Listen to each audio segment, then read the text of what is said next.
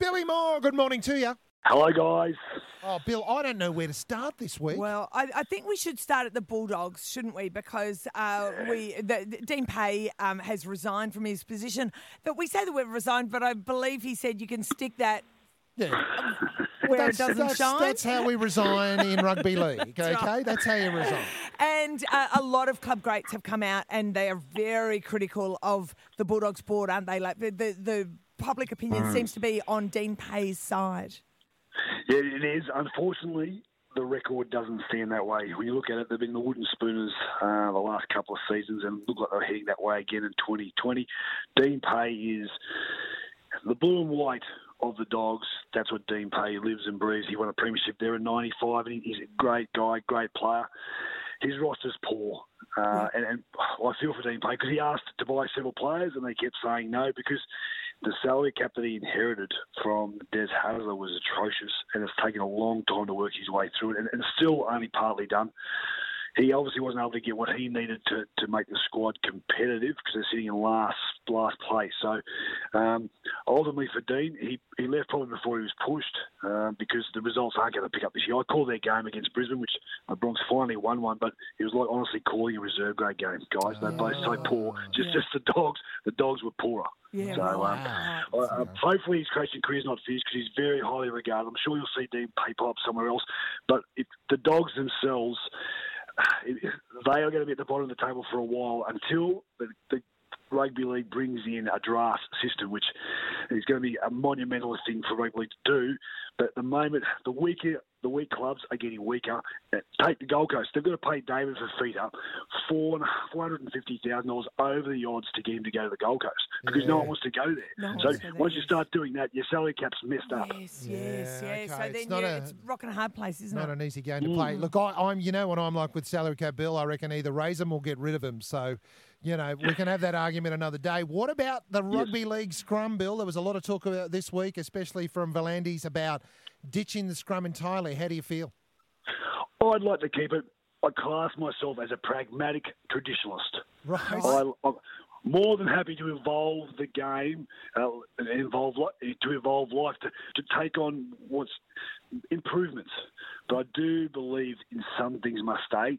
And as pathetic as the rugby league scrum is, when you look at it from a scrummaging point of view, it still holds to me a little bit on integrity of the past.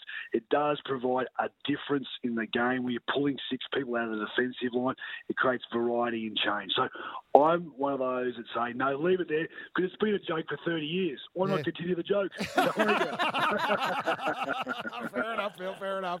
Okay, tonight, Roosters taking on the Raiders. Should be a great game. Grand final replay, 4v7.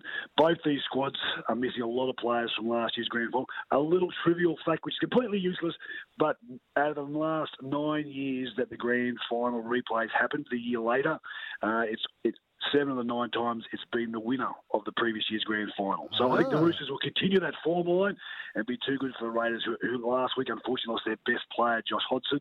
So it's going to be a tough job for Ricky to make the Raiders of 2020 as good as last year's version. Super excited about tomorrow night's game at the Sunshine Coast Stadium. The Titans taking on the Sunshine Coast Storm. Yeah, this is going to be great, guys. It'll be a sellout. I think they can do about 5,000 down there. So great game. Great to see it on the Sunshine Coast. The Storm entrenched up here. So as we know, they're the Sunshine Coast Storm these days. Another piece of useless facts that the Storm won their last 11 games straight in Queensland and won 16 of their last 18. Wow. They love Queensland. And we love them too because they win. So we take, even though they're playing their Queensland cousins, I've got the Storm to beat the Titans quite easily. West Tigers in 8th, taking on some other Queensland team named the Broncos. Caroline, do we think we're going to say this back to back for the Broncos? I think it's going to happen. You're a tease. Billy Moore tipping the Broncos there. We'll keep moving to the Dragons and the Bulldogs. I mean, you know the Bulldogs are virtually coachless right now. Who's got that? Dragons win that one. They're coming good, the Dragons. Ben Hunt, amazing game last week, so if he keeps playing well, they'll win. In 5th, the Knights taking on the Bunnies in 6th.